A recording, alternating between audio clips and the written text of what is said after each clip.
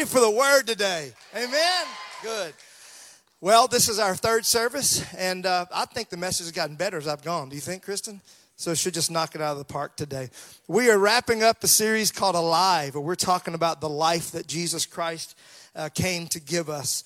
And I really believe today we're going to break some things off some people. I believe that you're going to step into some new revelation, some new illumination, and some new life today. We've been reading John 10:10. The thief does not come except to steal and to kill and to destroy. But I have come that they may have, everybody said that word, have life, and that they may have it more abundantly. I want to take a few moments at the beginning of this message to look at that word have for just a little bit. First of all, if you're taking notes, I want you to write this down. You can have life. And I want you to underline that word can. This is a huge word. I can have life. You see, to receive something, you have to believe you deserve it. Before you can ever really receive something, you have to believe you deserve it. And I find in over 30 years of ministry that a lot of people never walk into everything that God has for them because they don't think they deserve it. They think God would do it for everyone else, but they don't feel like they're quite good enough. And I may be talking to someone that feels that way today. I want to help break that off of you today. You can have it. If you don't feel good enough, let me tell you, you're not good enough. But the good news is you don't have to be good enough. He was good enough. You don't have to be worthy enough. His blood counts you worthy enough. You don't have to be holy enough. His spirit makes you holy enough. You deserve to have it. The enemy's greatest weapon is for you to believe the lie that you can't have it. Look at your neighbor. Look at him. We're not going to do this a lot today, but we're going to do it right now, okay? Look at your neighbor, and I want you to say to them, you can have what he has for you. Now look at your other neighbor and apologize for not talking to them first. Sorry I didn't pick you. And tell them, you can have what he has for you. Hey, y'all, if we could grab hold of that, we could all just go eat Easter dinner right now. I don't even have to preach anymore. I mean, this is the essence of it. He wants you to have everything that he has for you. About 27 years ago, I was called to go sing at an auditorium in Norman, Oklahoma, and that's where Kristen. It was her last year of doctor of pharmacy, and I didn't know her then, but she was attending college there, and I remember walking into that auditorium, and she was in the choir. And I saw her, and I said, dear Lord, what have I done to myself? I don't know if I fell in love at first sight, but it was really close. And so I sang there, and then a couple of nights later, I was speaking at a church in that town. And it was a Pentecostal church, and Kristen, the little Southern Baptist, came with a friend to that Pentecostal church, and I was preaching on God has more for you. He wants you to have more. Now, I don't know if you've ever been to a Pentecostal church, but at the end of service, they love to come to the front. Like, they just love to be at the front. Just want somebody to touch me on the head. And so I said, if you want more from God, just come on up here. Man, several hundred people came up, and Kristen came up. And I just forgot about all the other 100 people. Like, bless you. Gotta get to this girl. Keep your eyes on Jesus, please. And I remember I said, Kristen, I don't even think she knew my name then. I said, Kristen, God has more for you. Do you want it? And she said, I can have it. Yes, you can have it. He gives it to you. And I remind her of that every once in a while. You can have it. It's yours. Jesus Christ wants you to have it. And I want to tell you today, you can have it. There's more for you. And God wants you to have more. Same line, different word underlined. You can have life. You can have it. And you can have it. You don't have to buy it. You don't have to pay for it. For those of you raised in legalistic church, you don't have to rent it. Because some folks feel like they got to rent it. Like, I got to be good enough. I got to pray more. If I just prayed more, if I just fasted more, if I just went to church more, if I just tithed, no. You can have it. He has already paid the price, and he's giving it to you for free. It's yours, and you get to keep it. You don't have to give it back to him. You can have it. You can have what he has for you. John 14:6, Jesus said to him, I am the way, the truth, and the life. No one comes to the Father except through me. Jesus doesn't just have life. Jesus is life. You know, if you take something from someone that just has it, they don't have it anymore, right? If you came and took this coffee mug from me,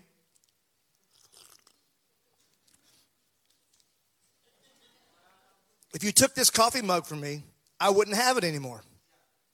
But if you take life from Jesus, he still has it because he is it. He is life. It's like plucking a grape off the vine. The grapevine still is a grapevine, and it's going to produce grapes tomorrow. You can't take enough life from him. He is life. And so I want to encourage you to stay connected to him. I've watched people over this what are we calling it now? Help me. Yeah, pandemic, thank you. This pandemic, and I've watched it with everything that's going on in our country. I've watched the life just leak out of people. I've watched them. People just lose their passion, lose their desire. You're sick of looking at each other. You know, you're just like, I've just watched it. And have you felt that a little bit in your world? Some just like it's just kind of. Let me tell you, when you start feeling the life leak out of you, bury your face in the Word of God. I mean, just put your face right in. Get in your car, turn on some worship music, and turn up as loud as you can.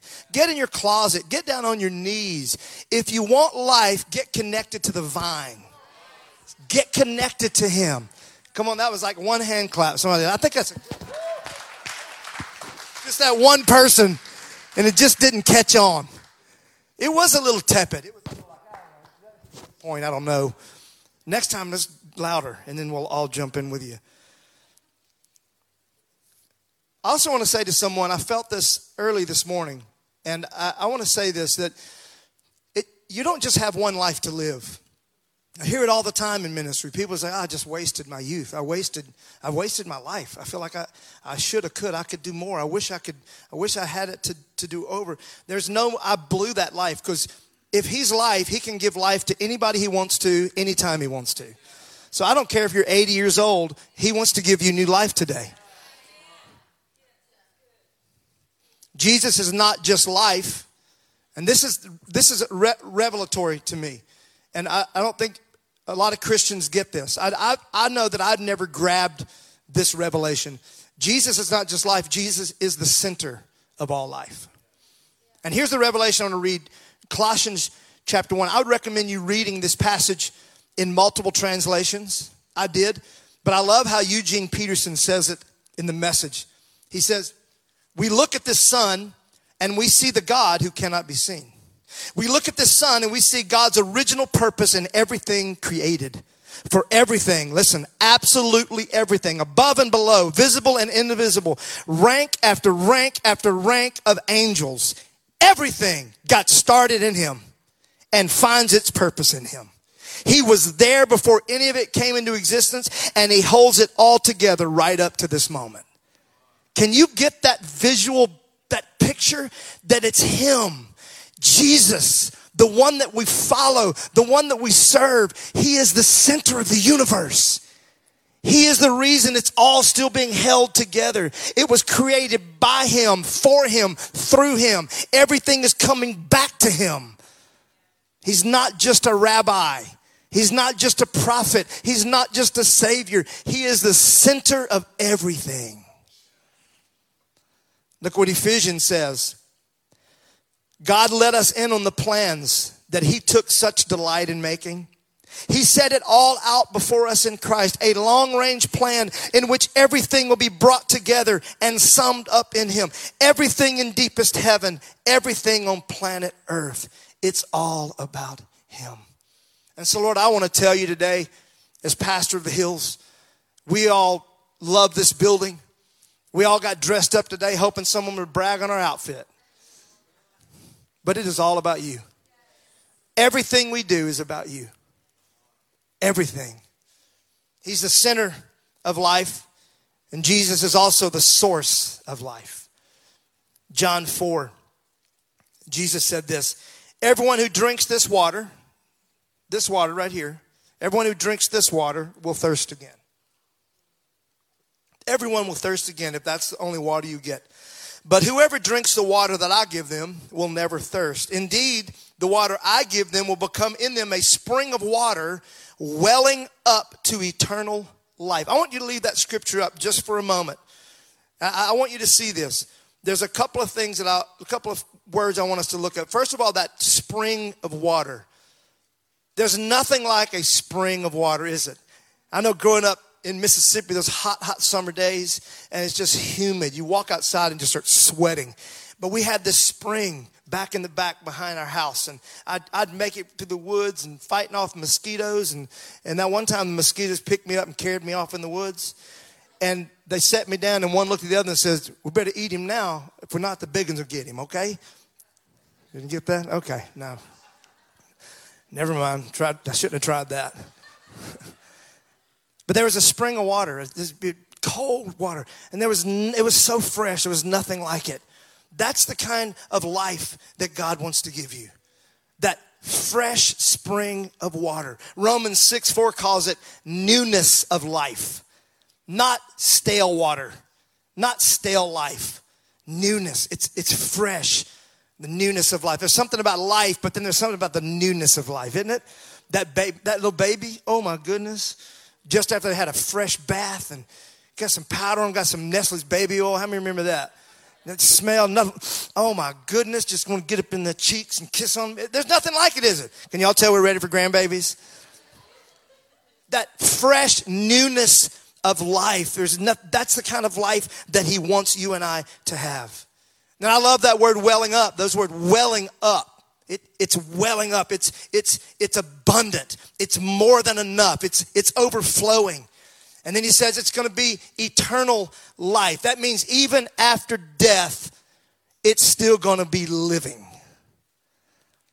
A moment ago, as we sang Because He Lives, I saw a tear in Kristen's eye because both of us were thinking about her dad who went to be with the Lord a while ago.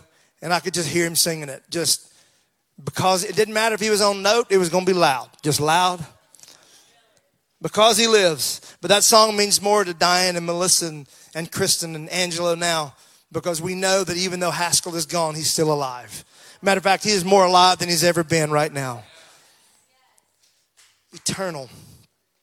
Does that word eternity freak you out a little bit? I talked about it last week. Like when I just say the word eternity. Like growing up, I was raised Pentecostal. Growing up, it was like eternity. That's how you heard it. And it was always hell. You know, that's how kind of you heard eternally. It's hell, you know. But that word eternity, when I really started to wrap my brain around it, it freaks me out. Anybody with me? Like kind of get that little back sweat, a little like, I don't know. It's just because we do everything in time. Everything's about time now. But how about change the word out? And this helped me. Because one translation, instead of eternity, says everlasting life. Now that word gives me everlasting. It just never ends. It keeps going and it keeps going and going. And every day when you wake up, it's fresh again. Newness of life. He gives you new life. The scripture says every day he gives you new mercy. Aren't you thankful for that? Don't you love the God that he didn't take yesterday's mercy and give it today? He doesn't give you stale mercy. Every morning when you wake up, just take a sniff and you're going to smell a fresh batch of mercy percolating, okay? God's got it ready for you. Mercy for whatever you're going to walk through today. Mercy for whatever you're going to walk through tomorrow. Fresh life, newness of life, everlasting. That means it never runs out. And because he is life, he leaks life. Everywhere he goes, just life just comes out of him. When he speaks life. When he breathes life. And life just flows and overflows, enough for the entire world, enough for you, enough for all time, forever and ever. Life, that's the kind of life that he wants us to have. Let me say something to somebody today. To have life, you must get life from the source that has life. For you to get life, you got to make sure that you're going to the source that has life. You can only give what you have. Amen? I'm talking to someone today, maybe somebody online that's listening or watching today. You are not going to find life from things that don't have life. And you're not going to find life from people that don't have life. If you want life, you got to be connected with people who have life in their world. That doesn't mean that you don't have people that don't have life. You may see them and that's great. But I'm talking about being connected, being equally yoked with someone. Make sure that they're a life-giving person, and that is going to keep giving you life. The kind of life that he came to give us is a life that is even more than we need. John 7:38, anyone who believes in me may come and drink. For the scriptures declare, rivers of living water will flow from his heart. The King James says it'll come out of your belly. Out of your belly will flow rivers of living water in your innermost being. God wants you to have so much life that it bubbles out of you. God wants you to have more than enough. Why does God want to give us more than enough? Because it's not just for you. I said it last week, God never blesses us for us. God always gives us more, not so we can have more, but so we can give more to others. Why does God want to give you more life? Because he knows that you're going to come in contact with somebody who needs that life. And he wants it just bubbling out of you everywhere you go. How many ever around a life-sucking person? Just raise your hand. Don't nudge anybody. Just raise your hand. You know what I'm talking about. When they walk in the room, you're like, okay, here we go. And you can just feel it just pulled out of your life and joy. And I love that some of you are telling each other, that's Aunt so-and-so. That's, Aunt so-and-so. You can feel it just sucks the joy out and the peace out. But how about those people that when they walk in, they just bring something with them? You know what I'm talking about? You're like, oh man, I love when you show up.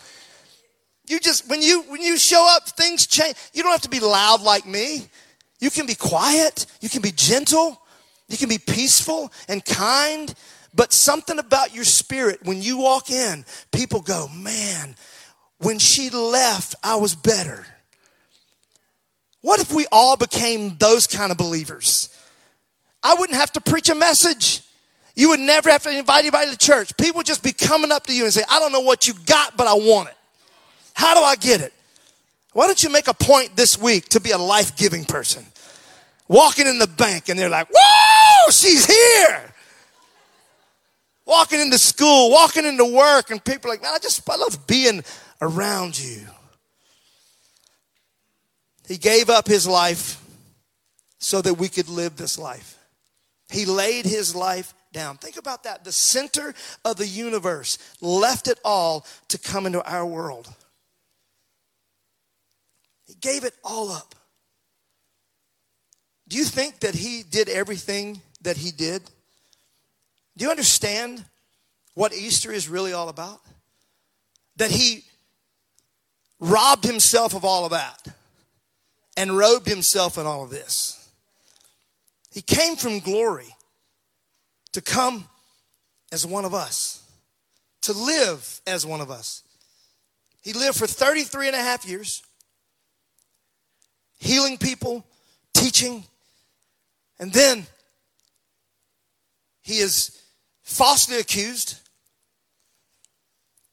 They tie him to a post and they take out a whip that has chunks of glass and bone, and they beat his back with it. And every time they would pull it away, he would pull parts with it. You ever seen The Passion? It doesn't even touch it. And some people can't watch it because it's so rough. And yet the Bible says that we couldn't even look at him. He was so mutilated that we had to turn our face away from him. crown of thorns on his head. You know, they didn't do that to a lamb. When you'd bring a lamb to be sacrificed at the temple, they did it as humanely as possible. They didn't rip the wool out and beat it. And yet he did all of that for us. And then he was resurrected on the third day. Do you think he did all of that so we could just get by? Did he do all of that so we could just say, yeah, I go to church. I'm a believer. Did he do all that so you can just say, well, we've been married 25 years and we haven't killed each other? That's a good thing, right? Well, got the kids out of the house. How boring is that? How mundane is that? How lifeless is that? That's not why he did everything. If I could just challenge you young people, and I love y'all on the front row. This is my favorite thing. If I could challenge you, start living now. Don't wait till you get to college or after college. Do it now. Live this life we're talking about. If I can challenge those that are 80 years old, live this life now. I realize that if that was me, if I was Jesus, which be glad I'm not. Because I'm telling you, if I would have received that resurrection life, I wouldn't be giving it to anybody. I'd have kept it to myself. You would too, because y'all the ones that killed me, okay? You killed me. I'm not giving you anything. But he didn't. As soon as he's alive, he just starts giving life everywhere. You want it? Here you go. And Arnett, can I tell you the greatest thing about this is I'm not just getting his life, I'm getting him. Who gets to get God? We do. He's giving us this life. We get Jesus. What? You know, how many have somebody when you get to heaven, like somebody from the Old Testament you want to talk to? Raise your hand. Man, I'm David. I'm going to tackle David. I cannot wait. About Abraham. Maybe Esther. I bet she smells good. We all have them, but you know what? They can't wait to talk to us. Can you imagine what Abraham could have done if he would have had Jesus? If he would have been having the Holy Spirit living inside of him? Imagine what he would have done. That's why the Bible says there's a mighty cloud of witnesses. They're encouraging us. They're looking at us saying, come on, you got this. If we did it without Jesus, how much more can you do? That's the life that he wants us to live. And to receive his life, all you have to do is give him yours. Doesn't sound like a fair trade to him at all, does it? Here you go. That's it. Make the center of the universe the center of your life. That's it. Close your eyes. I want to pray for you today.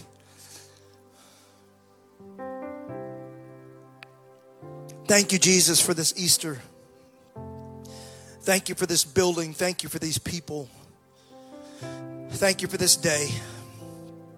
Thank you for your grace. And Lord, we've done all we can do. We've practiced and prayed and sung and preached. And now we're asking you to do what only you can do. And that is by the power of your Holy Spirit, change hearts and minds. For those that are here today, God, that do not have a relationship with you, I pray you'd move on their heart.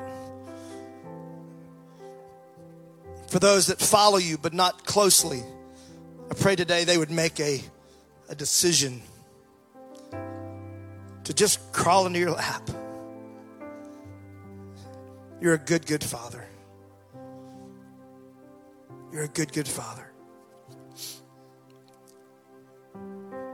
Thank you for all that you are. Open your eyes and look at me. I want to lead you in a prayer today. Those of you that are online, those of you that are here on site, I want to lead you in a prayer. And it's a simple prayer, and the reason it's simple is because he did all the hard work. He said, if you'll believe in your heart and confess with your mouth, you shall be saved. If you don't have a relationship with Jesus, I cannot think of a better day to start one than Easter 2021. And I want to encourage those of you that are a follower of Jesus. You call yourself a Christian and a believer, but you're not where you need to be. I want to encourage you to pray this prayer as well. Just believe it in your heart, confessing it with your mouth, and you will be saved. Not maybe after you check some boxes off and go to church for another few weeks. No, you will be saved. It's the greatest step that you'll ever take in your life. So I want you to join with me in prayer. Hills family, let's support these folks that are praying it. Let's pray it with them, okay? Repeat after me. Say, Lord Jesus, thank you for your death, burial, and resurrection. I celebrate that today. Today I'm giving you my life. I cannot do it on my own. Please forgive me of my sins. I want to be so close to you. I pray you would cover me with your grace. Fill me with your overflowing life. I want to live with you forever, beginning right here and right now. In the mighty name of Jesus. Everybody say amen. Hills family, let's celebrate with these folks that just prayed this prayer today.